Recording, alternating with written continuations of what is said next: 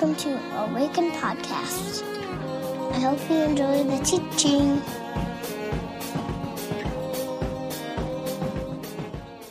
Okay, friends, welcome. If you have your Bibles, I want to invite you to turn to Hebrews chapter 10. And if you are new, we are rounding third base here in our series on Hebrews, which means we're getting close to the end, if you're not a baseball player.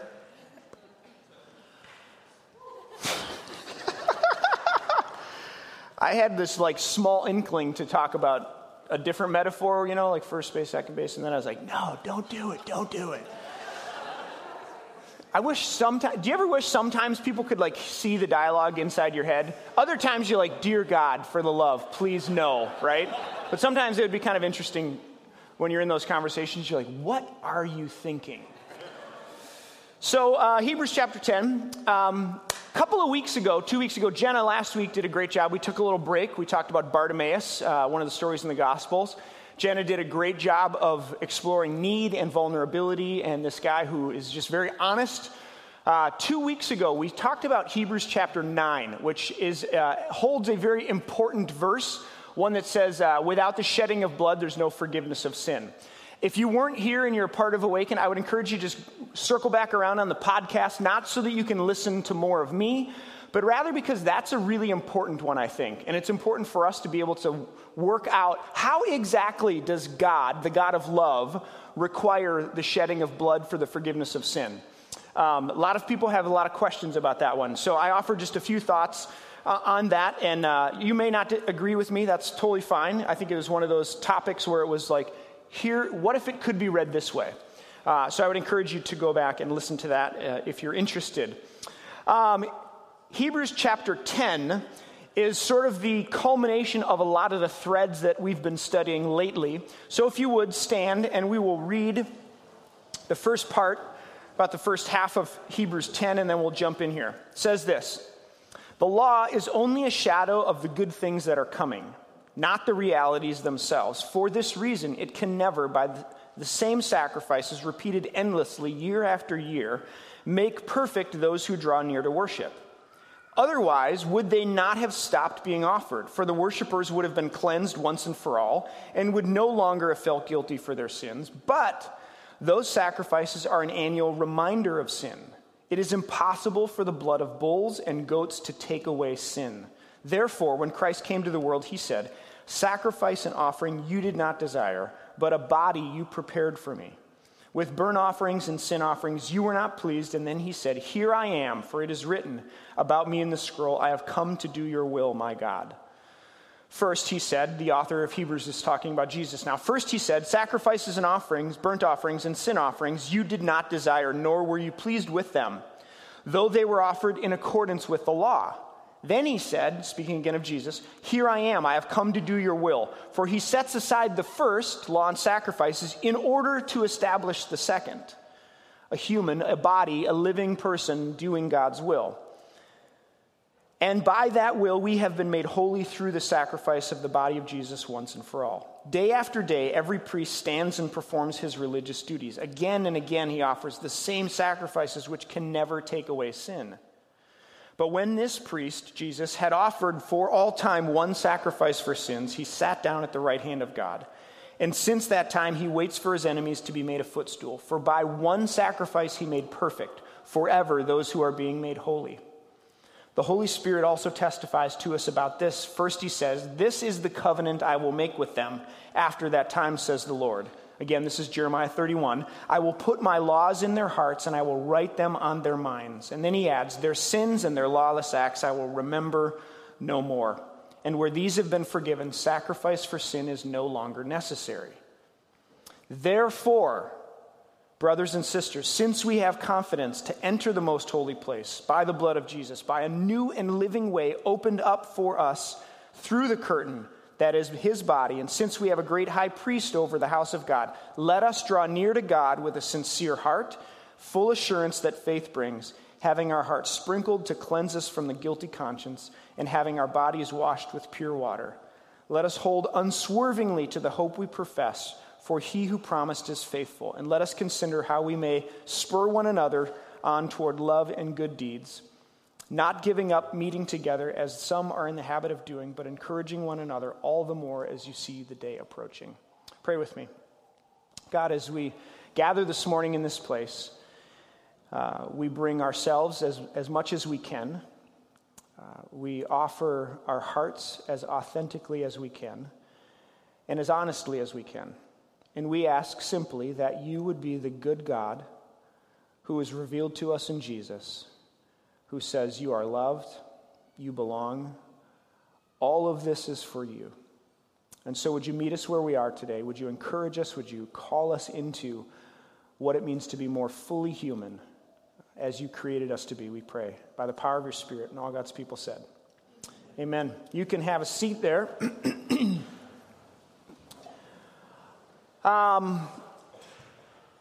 The Witham family, in particular, the Micah Witham family, my wife and our 3 daughters, we are notoriously early. If you've ever invited us to your house for anything, there's a very real possibility that we have driven around your neighborhood looking at houses. Because we're always early, like 10 to 15 minutes early, to the tune that our kids now know when we're driving around and we're looking at houses. One of them will chime in from the back, "Dad, are we early again?" We're always early. Like I don't know how people live otherwise. Like people that are incessantly late. Does anybody have one of those in their families? Are any of you those people? Okay, I don't get you. I can't make myself be late to anything. So we got invited to a holiday party at one point, and we of course we were a little early, like 10 to 15 minutes early, and so we knock on the door, thinking we might be helpful for the holiday party. We knock on the door, and the door opens, and it was that awkward moment where my sister-in-law, was looking at us like, "What are you doing here?" At which point we're kind of like, "Hey, is it Christmas, or did we get that date wrong?" No, it's Christmas. Are we a little earlier? And we come to find out we had mixed up the time. It was like we thought it was 4 o'clock. It was actually a 5 o'clock dinner. So we were there an hour and 15 minutes early for this party. And it was awkward. It was really awkward, right? Like the table was not set. Like things were still being done, like things were still being gathered. And it was one of those moments where you realize that the host and the hostess are not ready for you. I don't know if you've ever showed up to that party before. Maybe you didn't show up early, but you were an unexpected guest, or maybe even an unwanted guest at a party, right? And it was kind of that awkward, like not everything is ready here, and the table, maybe metaphorically or literally, was not set for you yet. I want you to, is that like a shofar? Oh my gosh, that's awesome. We got to get Lalo up here next week. So I want you to hold on to that thought, okay, that image, that metaphor, that moment where you're looking and it's like they are not ready for you. The table is not set for you. This passage that we're going to look at this morning in Hebrews 10 is sort of, again, it's the culmination of a lot of things that have happened thus far in this book. And I want to just pull on 3 threads. We could spend weeks in this one chapter, but I want to pull 3 major threads on this text. The first 2 are really about action and kind of what has been done. And the last one is sort of like the so what, or the implications of the first 2, all right? So the first one, I would say it this way: the law couldn't, but Christ could. And this idea you find in the first 10 verses, and maybe most specifically in the first 4. But what the law and the sacrifices, what the Levitical system of Israel, and what Israel couldn't do, Jesus has done, Christ has done. Which begs the question then, what was it, or what is it that the law and the priests and this whole system, what is it that it couldn't do? What could it not accomplish? I want to suggest, and I think the author of Hebrews makes it pretty clear, that essentially it couldn't solve the problem or do away with the need for more sacrifice. So the law in the Levitical system, back in Leviticus, which is all about sacrifice and how Israel is to worship, what it couldn't do was take away the need for more sacrifice. It couldn't actually heal the heart and cleanse the conscience. And in that way, the law actually is a placeholder in effect. It's a placeholder in that it could only assure the people of their continued membership in covenant Israel. So essentially what the law could do was assure the people that they were in covenant with God, but it couldn't actually do away with the need for more sacrifice. This is what the author is saying. And what the law couldn't do, Jesus has done. And interestingly, it could only assure them covenant membership in Israel, covenant relationship in Israel, despite their sin. I mean, that's exactly what he says in verse 4. It's impossible for the blood of bulls and goats to take away sin. And the sacrifices were actually an annual reminder of the sin. So it could never do away with it. It could only, in spite of it, it was the way by which one knew they were in covenant with God. All right? Let me see if I can get at this another way. Many of you know the car that I drive. You've seen me driving around. It's a Mitsubishi Montero, affectionately known as Monty. Now, Monty and I have a long relationship. I've had him for, I want to say like 7 years now or so. And Monty has bad belts. Now, if you're not a car person, your engine runs and it has a wheel, and there are belts connected to the wheel, and it drives other things in your car. And when those things either get loose or old, they squeak. Has anybody ever heard me turn on Monty and just heard that thing squeal like a stuck pig? Yeah, Pat in the back, he's a mechanic. He's like, you can fix that, Micah. But seriously, sometimes, especially when it gets cold, he does not like the cold. I turn on Monty, and he just like, which requires me to hit the throttle one time, which usually doesn't make it work. But a second time, I rev the engine, and the belts go quiet. And if you're near the car, or you've never heard this before, it is quite alarming. Now, I'm not a car person. I'm not a detail person. I mean, I barely can figure out when I need to get my oil changed. But I have actually had my car in multiple times to have these belts fixed. There's a tension arm or something that you tighten. It makes the belts get tighter. I've had it in 2 different times to the shop to fix the belts on Monty. If I have to keep going back to the shop, the problem hasn't been fixed. Are you tracking? If you have to keep coming back to the temple for sacrifice, then the issue is not solved. That's essentially what the author of Hebrews is saying about the law. It was only a placeholder.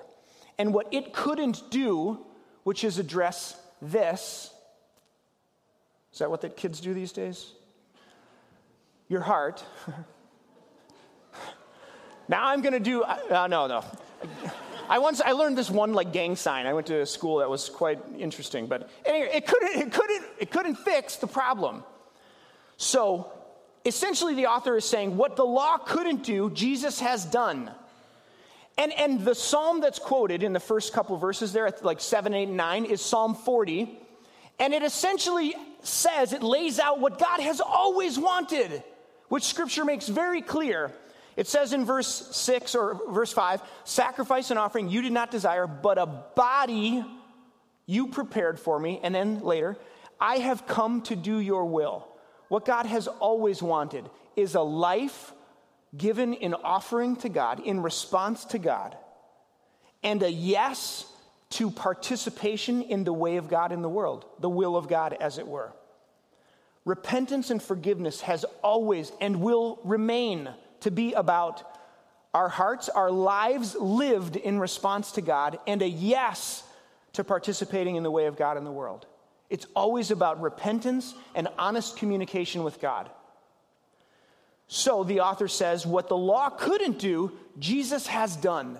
Addresses the heart matter, the heart issue, and offers the possibility of a healed heart and a clear conscience. So that's the first thread. The second thread is that the work has been done.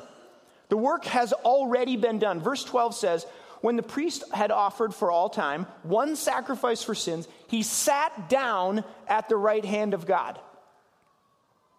Now, the scriptures in the story of God lead us to this point in history where Jesus, on our behalf, does something for us we could not do on our own. Jesus does the work.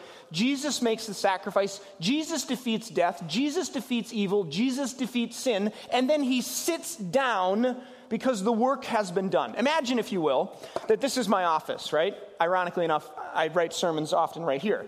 So imagine that this is my office and this is my desk, right? And I come to work and I'm like, I got my lunch. I never make my lunch. But I come and I put it in there. And then I come and what am I about to do? Say it louder. Work, right? Because I sit down at my desk so I'm about to work. It is important, this is something that we may just pass over and we miss. For the author who's writing into a first century audience, nearly every job required one to stand up to do the work. Right? They live in an agrarian culture. So almost all of the jobs are manual in labor, and you have to stand to do the work. Ironically enough, being a rabbi, you would sit down to do your work, but the author of Hebrews is not having a conversation about Jesus the rabbi. He's having a conversation about Jesus the prophet, priest, and king, all of which you stood to execute your role. So he says that Jesus, the prophet, priest, and king, does this work and then sits down at the right hand of God, which is to say that the work has been completed. Pause for a moment this morning, 2015. I wonder if there are any ways in which we are living as if Jesus' work is not complete. Like things that we do to add to or to gain favor or to get blessing or to find acceptance or love, or all of the work that Jesus has done. Are there any ways in which we live today as if Jesus' work wasn't done, where we have to add to it, where we have to do something? Maybe I would just say this morning, you don't have. Would you close that door for me? I just keep hearing the screaming, the wonderful, gleeful screams of children downstairs. I kind of want to go down there just to see what's actually, you got to pull it shut, it sticks on the carpet. It's an old building, 1938, What are you going to do? Thank you, Aaron. Okay.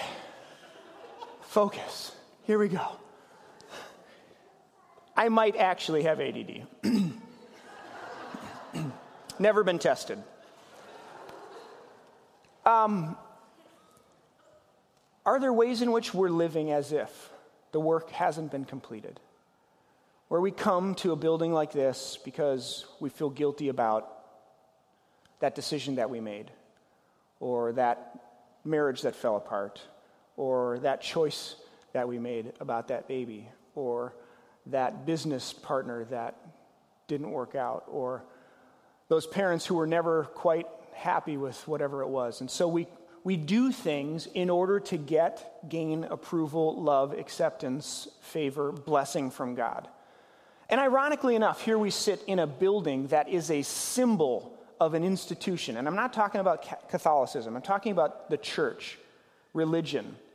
We sit in a building that is a symbol of an institution that often says you have to keep coming back to do these sacrifices, to participate in communion or to confession or baptism, and ironically enough, people like me are the ones who dispense these things, and so you need me. You need us. You need the church. And I just want to stop this morning and remind you that the good news of Jesus is that the work is done. There is nothing you do that will add a breath, a layer, nothing you do that will add anything to the fact that you are already loved and accepted and welcomed into the embrace of the divine. That seems really, really basic. But I think the amount of people that I talk to and the stories that I hear, I think it's worth stopping and just saying, you know what, just for a moment this morning. And if you were here last week, Louisa's poem, you are already so loved. You don't have to be from the right side of the tracks. You don't have to be powerful. You don't have to be rich. You don't have to be white. You don't have to be straight. You don't have to have it all together. You are already so loved. And so whatever it is that you feel like you have to do, quiet times were a great idea, but my gosh, they have just pinned so many of us down in guilt that I didn't spend enough time with God. Can I get an amen on that one? Jeez. Youth pastors, get it together. Stop telling kids to do that. I would argue that you shouldn't read Scripture outside of community. So don't hole yourself up in a closet, alone and read the Bible. It's a crazy book and it's hard to understand sometimes. Read the Nephilim of Genesis and try to figure that one out.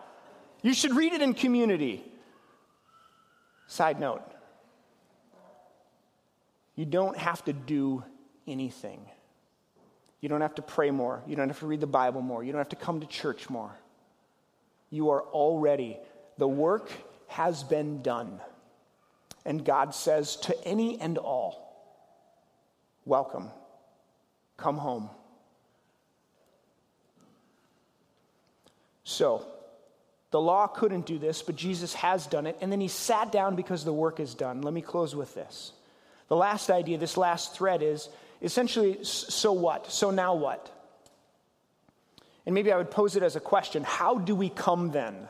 If all of this is true, then what does that mean for us? And verse 22 is this beautiful sort of bulleted list of a couple of things that he mentions. The first one is we come with a true heart, or a sincere heart, your text may say.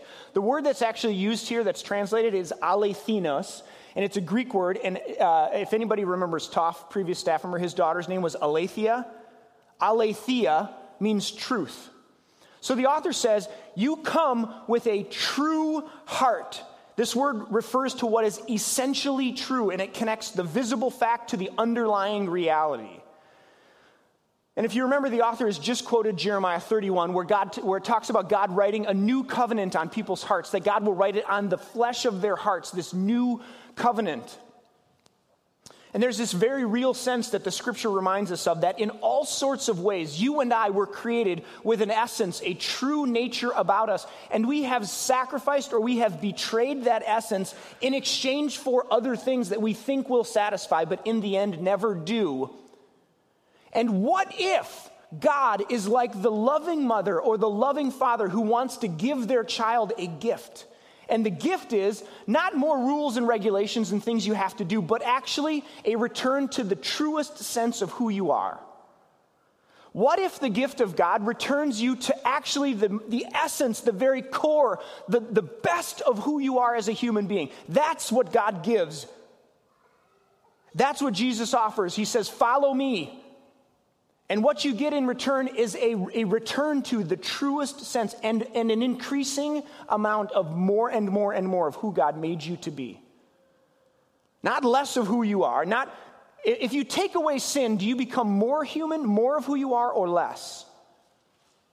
I would argue you become more and more and more and more of you. More and more of you. More of you. So we come with a true heart, the author says. And then he says, we come with assurance of faith. Now, just briefly, if I could nerd out for a second on theology, there are two theologians, I'll make this really short. There are two theologians that I would want to highlight right here. One is Anselm of Canterbury, 11th century. One is Karl Barth. He's a 20th century guy. Anselm wrote something, and it's been ringing through the annals of church history since he wrote it, and it was faith-seeking understanding. Now, Barth grabs that, and it becomes the key that he wrote the largest work of theology in the modern day. It's called the Dogmatics. Faith-seeking understanding, he says, was the key to the whole thing. What does Anselm mean when he says faith-seeking understanding? He writes this. He says, nor do I seek to understand that I may believe, but I believe that I may understand. Essentially, he says, I don't seek to understand so that I might believe in God. But he says, rather, I believe in God so that I might understand God. I would say it this way. How do you expect to experience as real the God that you doubt exists? If you doubt that God exists, how do you... Faith, Anselm would argue, is the key that unlocks the door to knowledge and experience of God. The author of Hebrews says that because of the work of Christ, all that he's accomplished, we come with an assurance of faith, because in faith we have a key that unlocks a door that opens up, and what we find is the work of Jesus, the resurrection of Jesus, a priest no longer needing to sacrifice, the resurrection of Jesus that's defeated sin and death and evil. So we come with an assurance that faith gives. Faith-seeking understanding. We don't understand so that we might believe. He would say, no, it's the other way around. So for those of you who might have questions and doubt and skepticism, I would offer that as a possibility, that faith actually is the key to experience and understanding of who God is. How do you expect to experience as real the God that you doubt exists? So we come with a true heart, assurance of faith. And then these last two, he says, hearts healed and conscience cleaned. This is the conversation about the sacrificial system. What the law couldn't do, Jesus has done, which is clear our conscience so that we can come clean before God. And then this beautiful picture of washed in baptism. Last summer, I had the privilege as a pastor to baptize my oldest daughter, Hadley, which was probably one of the highlights of my life as a pastor. For lots of reasons, but one, because I was able to speak the words of my baptism over her and hers. And the words are, for we are buried with Christ in baptism and raised to walk in newness of life. The author of Hebrews says, we come with a true heart, assurance of faith, with hearts and conscience healed and washed in baptism, that we are buried with Christ in baptism and raised to live this new life in Christ. So chapter 10, friends, it's sort of a huge building block in Christian theology. And if this was in the deep end of the pool for some, I apologize, but hopefully these ideas, man, if you don't get these, you miss the heart of what happens on the cross and in the resurrection of Jesus. So, let me close with this. Every once in a while, we get to go to some friend's house, and they are named the Pattons. And the Pattons, Becky and Rick, this Rabbi Allen I've mentioned before, they bring him in every couple of months. He lives in Boston, and so every three or 4 months or so, we get to go to the Pattons' house.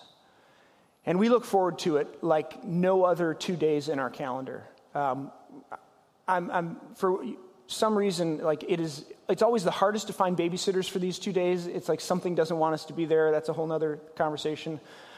But we move mountains to be at the Pattons. And typically I preach on Sunday, and then I literally drive to Wayzata to get there for lunch before the 1 o'clock study session starts. So usually if you've ever seen me on that day, I'm like, hey, thanks, amen, peace out, I'm gone. And I leave. I love you all, I'm your pastor, but not today, I'm going. And there is this anticipation that we have, because we know that when we get to the Pattons, there is a table that has been set for us to feast and dine and live. And there are moments that have happened when we are with this group of people that have been life-giving for me and for Laura. There are words that have been spoken that have just incited incidents in our lives that have moved us in certain directions. The table at the Pattons is always set to feast and dine and live. And when you arrive, you know that that is what is coming. I want to suggest that the author of Hebrews is essentially saying that the table, the divine table, has been set for you to come and to feast and to dine and to live. And all of this theological stuff, which is really important and really technical in this book, it comes down to a moment when you recognize, I pray and I hope that you recognize for yourself, maybe for the first time, maybe for the millionth time, that the divine table of God has been set for you, that the work that Jesus did has been done, and what is offered to you is life, feasting and dining with the divine as you come, and it's through the door of faith. And so I would just offer that to you this morning. I don't know where we all come from on days when we get together. I'm always struck by that. And maybe you need to hear just stop working, stop trying, stop attempting to earn something that's already yours. It's already been deposited. So stop. The rules, the regulations, the religion, all of that, it leads to death, and it is not in the heart of God. What is leads to life, and it's grace, and it's gift, and it's yours. So sit down at the table and enjoy it. You don't owe anybody anything for sitting at that table. It's not tit for tat. It's not if you get invited there, then you have to invite them back. Right? It's grace. It's gift. I want to invite us to a time of silence as we close this morning, and we'll sing a few songs afterwards. But I'll invite the band to come, and as we maybe ready ourselves for just a few moments of silence, we do this because I recognize that there are all kinds of things that God does and says that are irregardless, I always mix that one up, of me. Like, many of you hear from God, and it's not during this time. And I'm grateful for that. Many of you hear God's voice in the silence. And this has been a part of tradition and a part of our history as people of faith to just stop long enough to hear our own breath and to hear what God might be saying. And so I guess I would just leave you with this prompt as you move into this time of silence. If you were to sit down today at that table, what would you receive? Which is to ask the question, what do you need? If you were to sit down at the table with the divine, what do you need? So let me offer a word of prayer, and then a time of silence, and Alia will lead us as we close. God, we come to you this morning into this place, and for many of us, there are lots of needs, and we are very aware of them. In fact, some of us feel guilty or shame around those needs. For some, our hearts are so numb that we don't have access to even what those things are. And so, God, I pray that in these next few moments of silence, that you, the God of all creation, the transcendent and ever beyond us being, would be immanent and present to us, with us, for us. That you would speak words that we need to hear. That you would invite us into being more and more and more human and more and more and more of who we truly are. That we would know what we need and that you would give it to us. So here we are, God. And here you are. If you have need for prayer, for anything this morning, we have a prayer team that would be available. They would love to pray with you. My hope and prayer is that you go knowing that the love of God is already yours, that the work has already been done, and that we learn to live in light of that. Not looking for it, not trying to get it, but because it's already yours. Amen? Amen. Grace and peace. Find us online at www.awakencommunity.com or on Facebook at www.facebook.com/awakencommunity or on Twitter at Awaken Community. See you next time.